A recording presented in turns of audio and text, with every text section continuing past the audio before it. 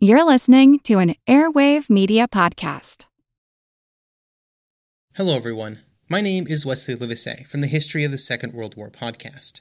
Join me on a journey through the most destructive conflict in human history, a journey that will take us not just through the famous campaigns and cataclysmic battles, but also to the lesser well-known corners of the war that touched millions all over the world, as we try and answer not just the questions of what and where, but how and why.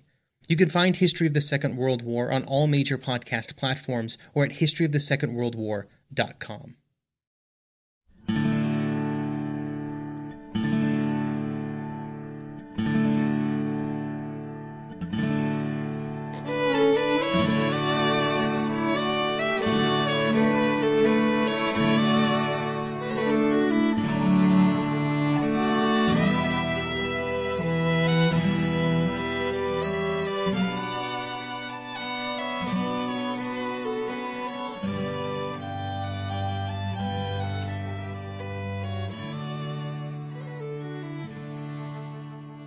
Hey everyone, welcome to the 345th episode of our Civil War podcast. My name is Rich. And I'm Tracy. Hello y'all. Thanks for tuning into the podcast. As y'all recall, we've used the last couple of shows to talk about Dan Sickles' life story and to trace the origin of the bad blood and mistrust between him and George Meade, which would all play a part in what happened on the second day of the Battle of Gettysburg. As we said at the end of the last show, the point we wanted to make is that with regard to Sickles and Meade and the danger to the entire Union position at Gettysburg on the second day of the battle, well, the events of July 2nd didn't take place in a vacuum, but instead occurred within the context of who Sickles was, who Meade was, and the already strained relationship between the two men. So, what did happen on July 2nd? The long and the short of it is that on July 2nd, 1863, Dan Sickles found himself serving under a commander he didn't particularly care for and assigned to a position he didn't at all like. As we talked about previously on the podcast, George Meade, after his arrival at Gettysburg, took that moonlit ride to survey the Federal position. His route took him southward from Cemetery Hill, along Cemetery Ridge, toward the Round Tops. Once his ride was complete, he went to his new headquarters at the Widow Leicester's house and used a hastily drawn map to indicate the positions he desired for the infantry corps then on the field or soon to arrive. The 12th, 11th, and 1st Corps would hold the Federal right on the hills nearest Gettysburg, forming the hook of the famous Fish Hook line of defense, while Hancock's 2nd Corps came next, occupying the northern end of Cemetery Ridge, and Sickles' 3rd Corps would extend the line southward. Together, the 2nd and 3rd Corps would form the shank of the Fish Hook. In taking the specified position at the southern end of the Federal line, Sickles was to relieve Brigadier General John Geary's division of the 12th Corps. Geary's division would then march to Culp's Hill to rejoin the rest of its parent unit. Meanwhile, the 5th Corps would remain behind the front line as the Army's reserve until the arrival of John Sedgwick's big 6th Corps, which on the morning of July 2nd was still in the midst of its epic forced march to the battlefield. Having thus laid out a satisfactory line, the famous Fish Hook line of defense, Meade then focused most of his attention on his right and center, the sectors against which the Confederates were visibly concentrated. Nevertheless, sometime between 6 and 7 a.m., he sent his son and aide, 19-year-old Captain George Meade, Jr., to check the position of the 3rd Corps on the Army's left.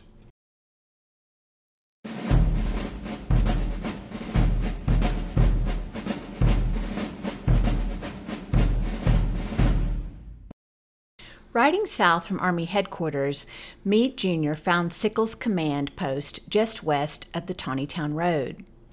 Young Meade failed to talk to Sickles, who was resting inside his tent, but heard from a staff officer that the 3rd Corps remained out of position because Sickles was unsure of the ground the Army commander wished him to occupy. Captain Meade hastened back to his father with this disturbing information. General Meade then forcefully reiterated his earlier instructions to Sickles, that is, to move the 3rd Corps to the left of Hancock's 2nd Corps and occupy the position formerly held by Geary's division of the 12th Corps. Upon returning to the 3rd Corps, Meade Jr. delivered his father's message to Sickles himself. Sickles replied that his men were already in motion, but grumbled that Geary's supposed position had been a simple bivouac area with no clearly defined front line. Captain George Randolph, the 3rd Corps' Chief of Artillery, then asked Meade Jr. to convey a request to Army headquarters for Brigadier General Henry Hunt, the Army's Chief of Artillery, to come down and survey the line the Corps was taking up for the best battery positions. As Dan Sickles left to join his troops, young Meade rode back to the widow Leicester's house. Around 2 hours later, about 9 a.m., Sickles' last 2 brigades arrived from Emmitsburg to bring the 3rd Corps up to full strength.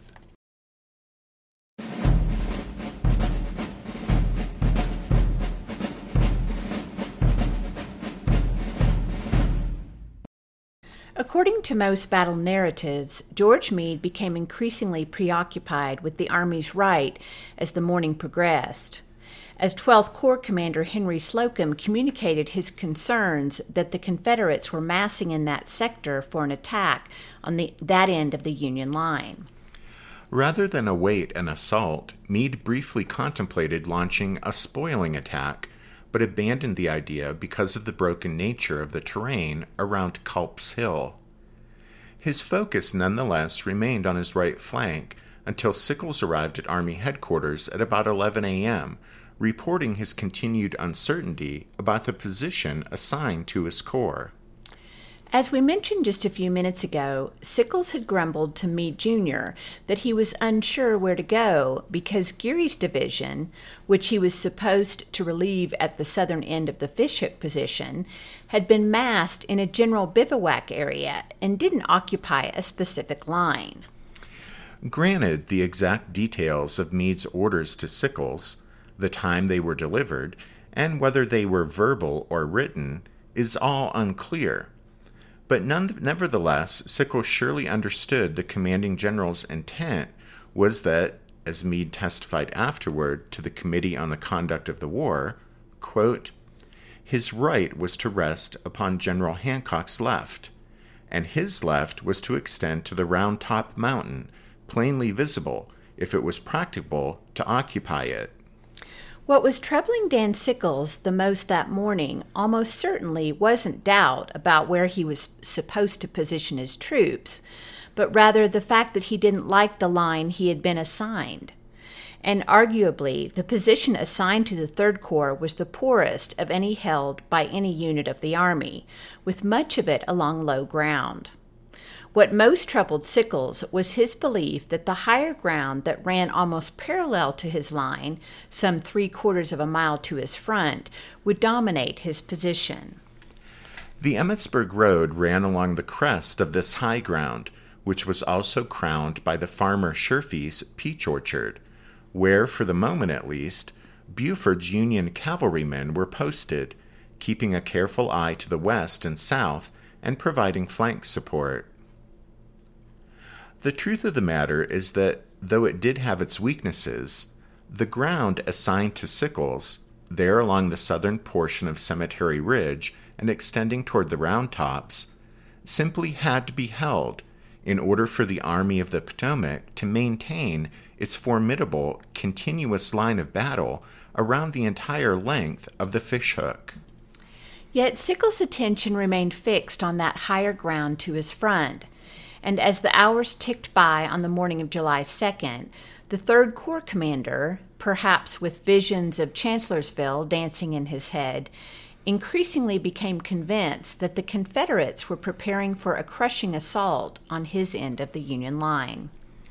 Sometime around 9 a.m., Sickles sent his senior staff officer, Major Henry Tremaine, to Army headquarters to communicate his worries. But Meade, at least according to Tremaine, seemed indifferent to Sickles' concerns.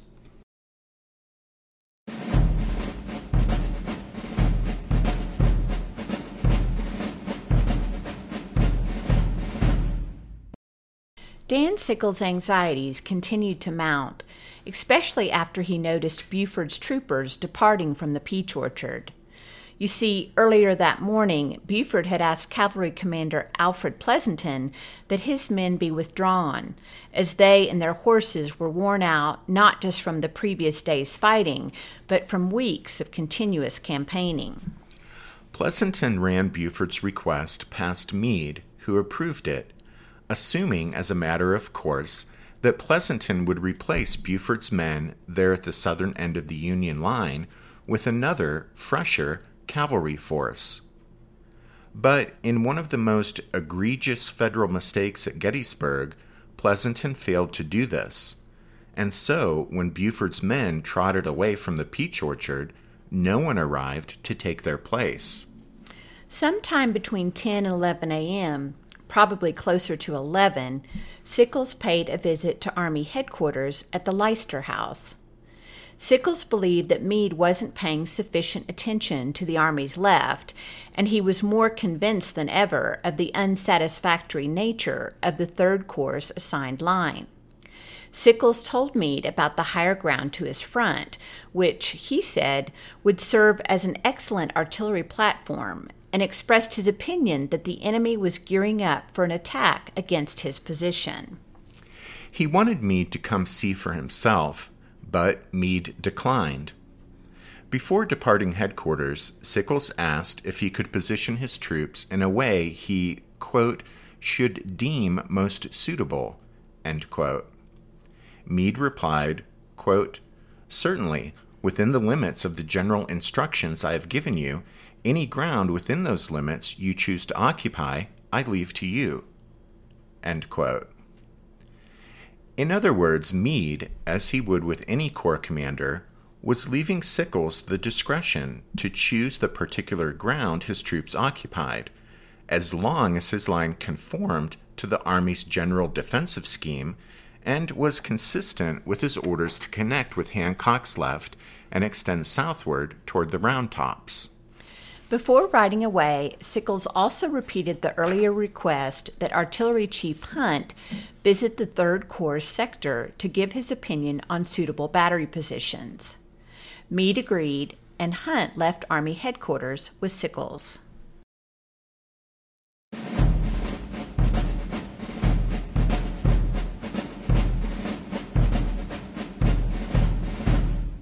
Want to learn how you can make smarter decisions with your money? Well, I've got the podcast for you. I'm Sean Piles, and I host NerdWallet's Smart Money Podcast. On our show, we help listeners like you make the most of your finances. I sit down with NerdWallet's team of nerds, personal finance experts in credit cards, banking, investing, and more. We answer your real-world money questions and break down the latest personal finance news. The nerds will give you the clarity you need by cutting through the clutter and misinformation in today's world of personal finance. We don't promote get-rich-quick schemes or hype unrealistic side hustles. Instead, we offer practical knowledge that you can apply in your everyday life. You'll learn about strategies to help you build your wealth, invest wisely, shop for financial products, and plan for major life events. And you'll walk away with the confidence you need to ensure that your money is always working as hard as you are. So turn to the nerds to answer your real-world money questions and get insights that can help you make the smartest financial decisions for your life. Listen to NerdWallet's Smart Money Podcast wherever you get your podcasts. History never says goodbye. It just says, see you later. Edward Galeano was right when he said that. Events keep happening over and over again in some form. And that's the reason I produced the podcast, My History Can Beat Up Your Politics. What is it? We take stories of history and apply them to the events of today to help you, perhaps, understand them better. We are also part of Airwave Media Network. I've been doing the program since 2006. That's a long time, and the show has a long name. My History Can Beat Up Your Politics. Find me wherever you get podcasts.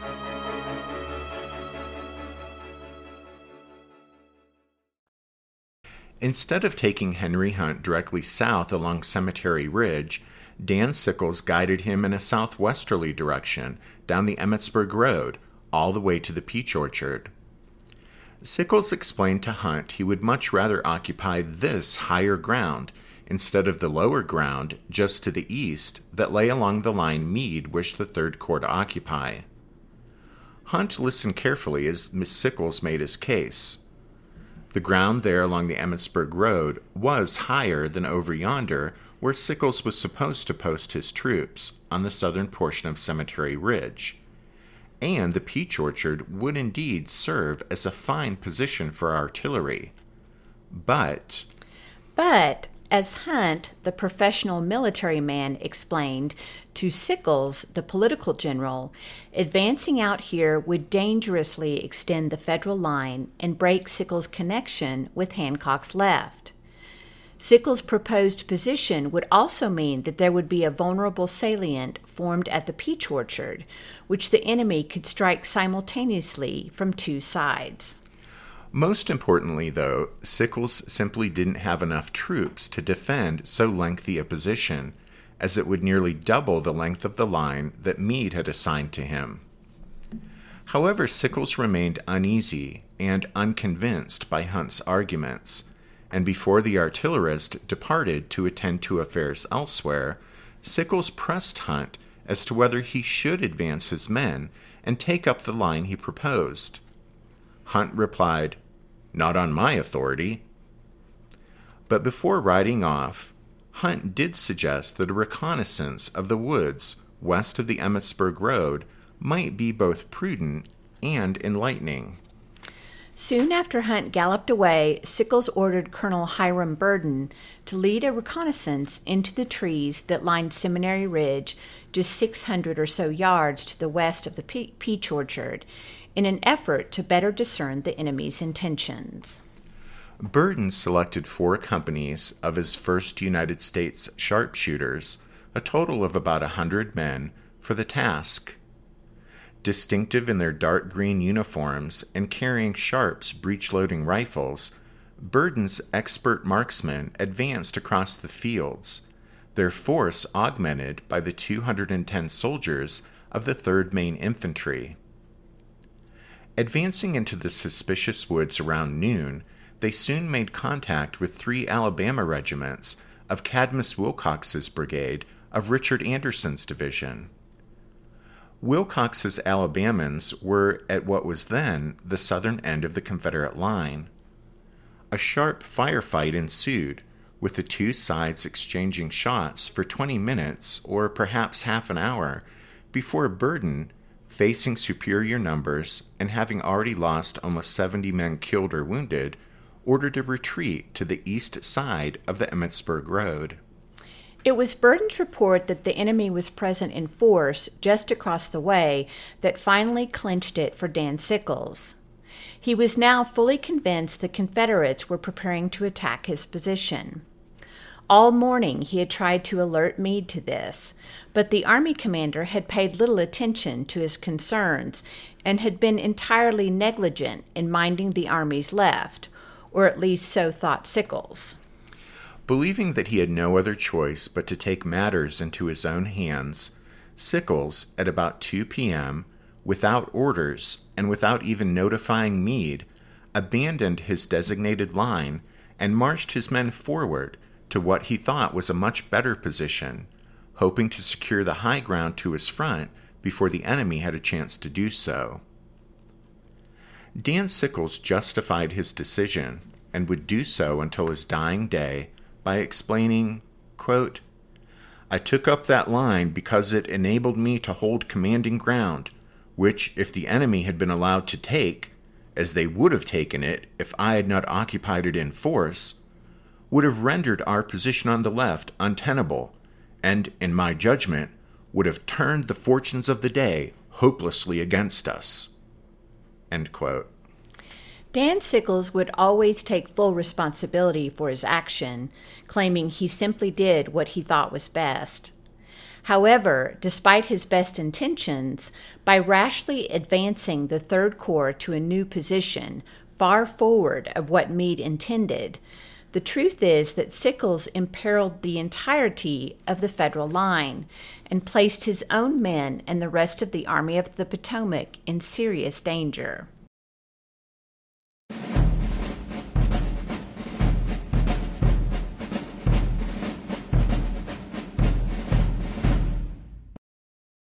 In describing Sickles' new position, we'll move from south to north, so David Birney's division will be up first, with J. Hobart Ward's mixed brigade of New York, Pennsylvania, Indiana, and Maine regiments forming the left of Birney's line, and with Ward's own left resting on the massive, jumbled boulders of Devil's Den.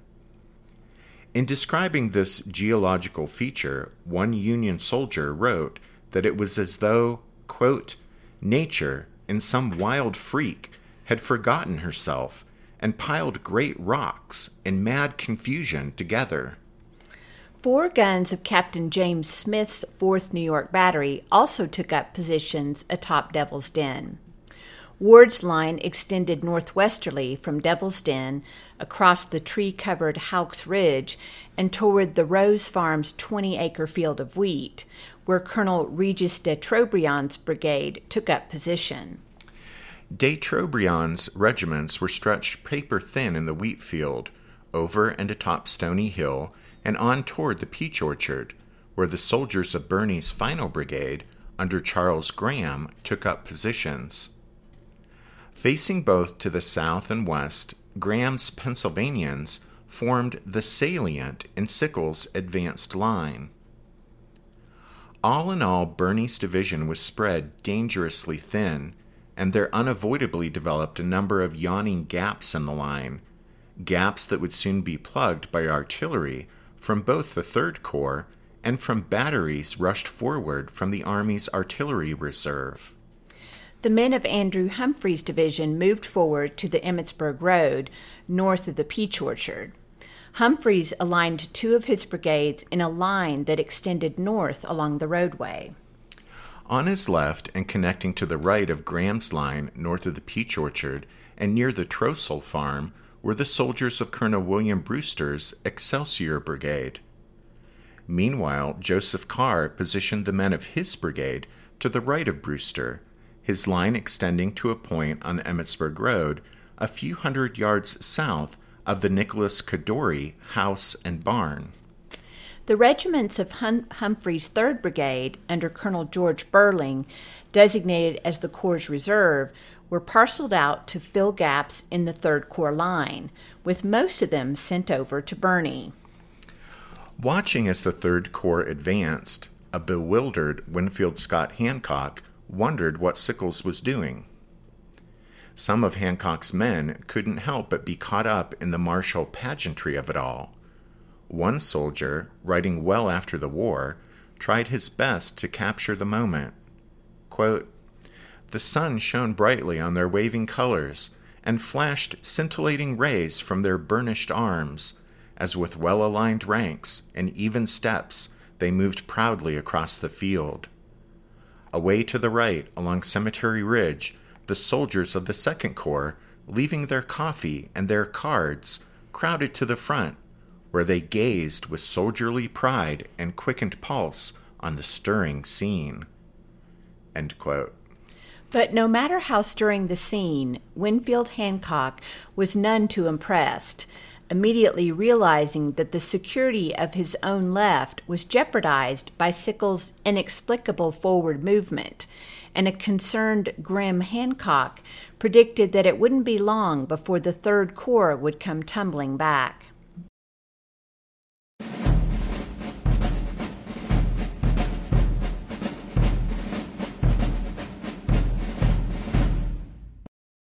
Dan Sickles didn't bother to notify George Meade of his advance, nor did anyone else report it to the Army commander, who, for the moment, remained in total ignorance of the unfolding situation.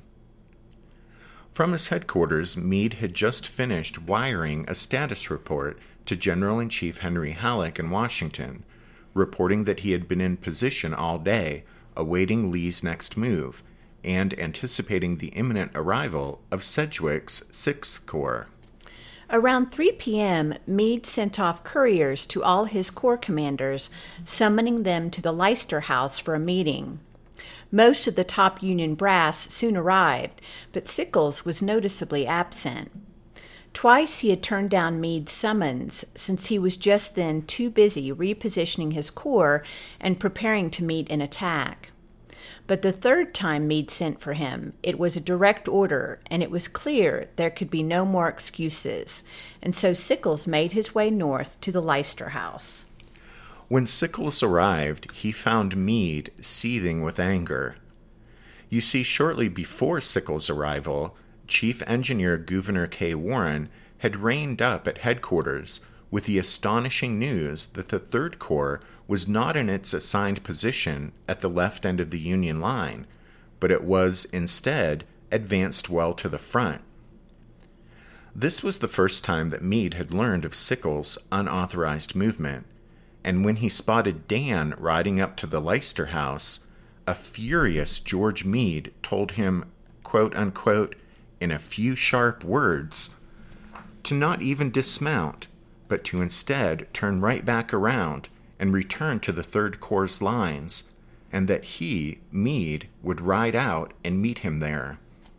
I never saw Meade so angry, said Staff Officer William Payne, which is quite a statement, considering that George Meade was known for his ferocious temper. At any rate, the sound of artillery fire was now distinctly heard off to the south.